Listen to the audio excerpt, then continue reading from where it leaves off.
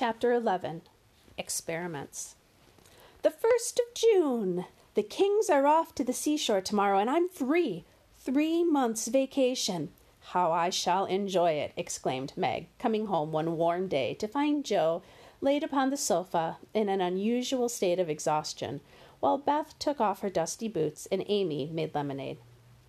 Aunt March went today for, "Oh, be joyful," said Joe. "I shall lie abed late and do nothing," replied Meg from the depths of the rocking chair. "I've laid in a heap of books," said Joe, "and I'm going to read on my perch in that old apple tree." "Don't let us do any lessons, Beth, for a while, but play all the time and rest as the girls mean to," said Amy. "Well, I will if Mother doesn't mind. I want to learn some new songs." "May we, Mother?" asked Meg, turning to Mrs. March, who sat sewing in what they called Marmy's corner. "You may try your experiment for a week and see how you like it. I think by Saturday night you will find that all play and no work is as bad as all work and no play." "Oh, no, it will be delicious, I'm sure," said Meg complacently. Next morning, Meg did not appear until 10 o'clock. Her solitary breakfast did not taste nice, and the room seemed lonely and untidy, for Joe had not filled the vases. Beth had not dusted, and Amy's books lay scattered about. Nothing was neat and pleasant but Marmy's corner, which looked as usual. There Meg sat to rest and read, which meant yawn and imagine what pretty summer dresses she would get with her salary. Joe spent the morning on the river with Laurie, and the afternoon reading and crying over the wide, wide world up in the apple tree. Beth began by rummaging everything out of the big closet, but getting tired before half done, she left it topsy-turvy and went to her music, rejoicing that she had no dishes to wash. Amy arranged her bower, put on her best white frock, and sat down to draw under the honeysuckles, hoping someone would see and inquire who the young artist was. No one appeared but an inquisitive Daddy Longlegs, so she went for a walk, got caught in a shower, and came home dripping. At tea time they compared notes, and all agreed that it had been a delightful, though unusually long day. Meg discovered the blue muslin she had bought herself that afternoon wouldn't wash. Joe had burned all the skin off her nose boating and got a headache by reading too long. Beth was worried by the confusion of her closet and the difficulty of learning 3 or 4 songs at once.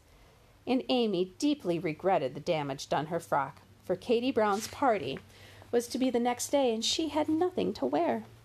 But they assured their mother the experiment was working finely. She smiled, said nothing, and with Hannah's help, did their neglected work. It was astonishing what a peculiar and uncomfortable state of things was produced by the resting and reveling process. The days kept getting longer, tempers were variable, and an unsettled feeling possessed everyone.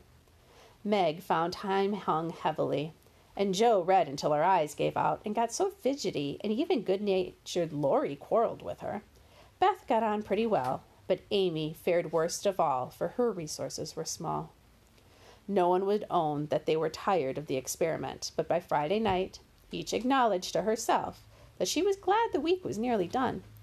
Hoping to impress the lesson more deeply, Mrs. March gave Hannah a holiday, and when they got up at Sunday morning, there was no breakfast in the dining room, and no mother. "Mercy on us, what's happened?" cried Joe. Meg ran upstairs and soon came back, looking relieved, but bewildered and a little ashamed. "Mother isn't sick, only tired, and she says she's going to stay quietly in her room all day and let us do the best we can. She says it has been a hard week for her." "I like the idea," said Joe quickly. It was an immense relief to them all to have a little work, and they took hold well with Will, but soon realized the truth of Hannah's saying, "Housekeeping ain't no joke." Beth and Amy set the table, while Meg and Joe got breakfast. "I shall take some soup up to Mother, though she said we weren't to think of her," said Meg. A tray was fitted out and taken up. The boiled tea was bitter, the omelet scorched, and the biscuits speckled with salt, but Mrs. March received her repast with thanks and laughed heartily after Joe had gone. Many were the complaints below, to the great to the cook's chagrin. "Never mind, I'll get dinner," said Joe, who knew less than Meg about culinary affairs. Margaret retired to the parlor, which she hastily put in order by whisking the litter under the sofa and shutting the blinds to save the trouble of dusting. Joe, with perfect faith in her own powers, immediately put a note in the post office inviting Laurie to dinner. You'd better see what you've got before you think of having company, said Meg when informed of it. Oh, there's corned beef and plenty of potatoes, and I shall get some asparagus and a lobster. We'll have lettuce and make a salad. I don't know how, but the book tells. I'll have blancmange and strawberries for dessert, and coffee, too, if you want to be elegant. Don't make too many messes, for you can't make anything but gingerbread and molasses candy. I wash my hands at the dinner party. You'll give your advice, won't you? Asked Joe. Yes, but I don't know much except about bread. You had better ask Mother before you order anything, returned Meg prudently. Get what you like, said Mrs. March when Joe spoke to her. I'm going out to dinner and can't worry about things at home. I never enjoyed housekeeping, and I'm going to take a vacation today and read, write, go visiting, and amuse myself.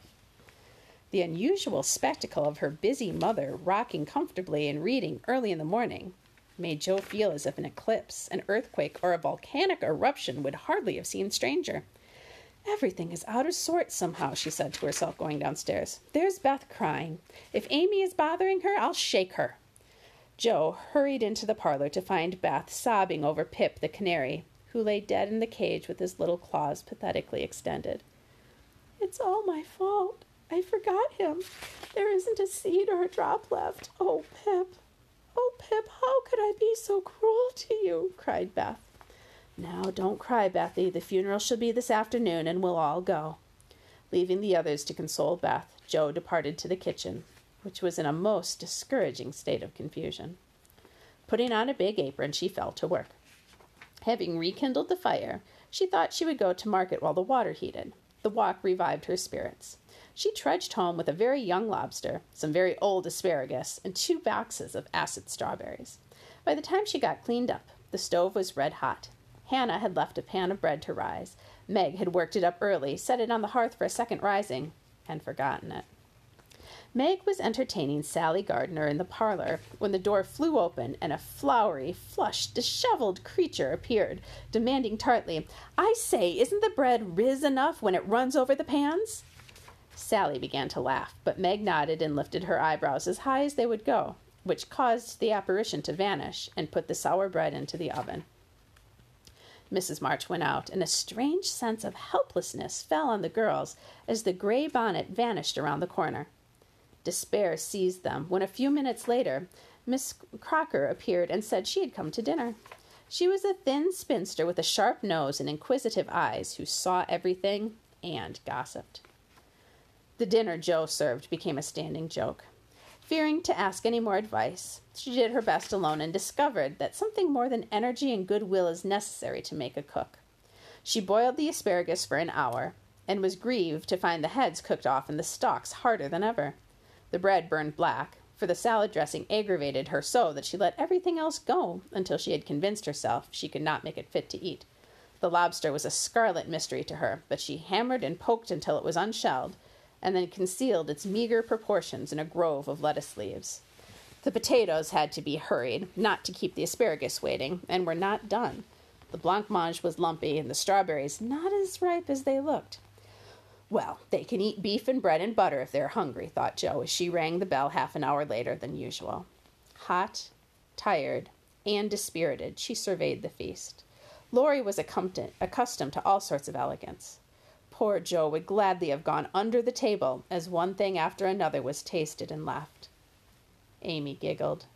Meg looked distressed. Miss Crocker pursed up her lips, and Laurie laughed and talked with all his might to give a cheerful tone to the festive scene. Joe's one strong point was the fruit, for she had sugared it well and had a pitcher of rich cream to eat with it. Her hot cheeks cooled a trifle. She drew a long breath as the pretty glass plates went around and everyone looked graciously at the little rosy islands floating in a sea of cream. Miss Crocker tasted first, made a wry face, and drank some water hastily. Joe, who had refused, thinking there might not be enough, glanced at Laurie, but he was eating away manfully, though there was a slight pucker about his mouth, and he kept his eyes fixed on his plate. Amy, who was fond of delicate fare, took a heaping spoonful, choked, hid her face in her napkin, and left the table. "Oh, what is it?" exclaimed Joe, trembling. "Salt instead of sugar, and the cream is sour," replied Meg. Jo groaned, fell back in her chair, and remembered that she had given a last hasty powdering to the berries out of one of the 2 boxes on the kitchen table. She had neglected to put the milk in the refrigerator. She turned scarlet and was on the verge of crying when she met Laurie's eyes, which would look merry in spite of his heroic efforts. The comical side of the affair suddenly struck her, and she laughed until the tears ran down her cheeks. So did everyone else, even Croaker, as the girls called the old lady, and the unfortunate dinner ended gaily with bread and butter, olives, and fun. "I haven't the strength of mind to clear up now, so we will sober ourselves for a funeral," said Jo as they rose. At the conclusion of the ceremonies, Beth retired to her room, overcome with emotion and lobster. But there was no place for repose, for the beds were not made. She found her grief much assuaged by beating up pillows and putting things in order. Meg helped Jo clear away the remains of the feast, which took half the afternoon, and left them so tired they agreed to be content with tea and toast for supper. Laurie took Amy to drive, which was a deed of charity, for the sour cream seemed to have had a bad effect upon her temper. As twilight fell, one by one they gathered in the porch where the June roses were budding, and each groaned or sighed as she sat down. "What a dreadful day this has been," began Jo. "It seems short, but so uncomfortable," said Meg. "Not a bit like home." "It can't be home without Marmee and little Pip," sighed Beth. "Here's Mother, dear, and you shall have another bird tomorrow." As she spoke, Mrs. March came and took her place among them, looking as if her holiday had not been much pleasanter than theirs. "Are you satisfied with your experiment, girls, or do you want another week?" "I don't!" cried Jo decidedly. "Nor I!" echoed the others. "You think, then, that it is better to have a few duties and live a little for others, do you?" "Lounging doesn't pay," observed Jo, shaking her head. "I'm tired of it and mean to go to work at something right off." "Suppose you learn plain cooking. That's a useful accomplishment, which no woman should be without," said Mrs. March, laughing inaudibly at the recollections of Jo's dinner party, for she had met Mrs. Crocker. "Mother, did you go away and let everything be just to see how we'd get on?" cried Meg. "Yes, I wanted you to see how comfort and all depends on doing her share faithfully.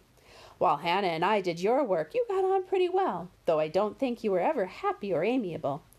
Don't you feel that it is pleasanter to help one another so that home may be comfortable and lovely to us all?" "We do, Mother, we do," cried the girls. "Very good. Then I am quite satisfied with the experiment," were Mrs. March's final words.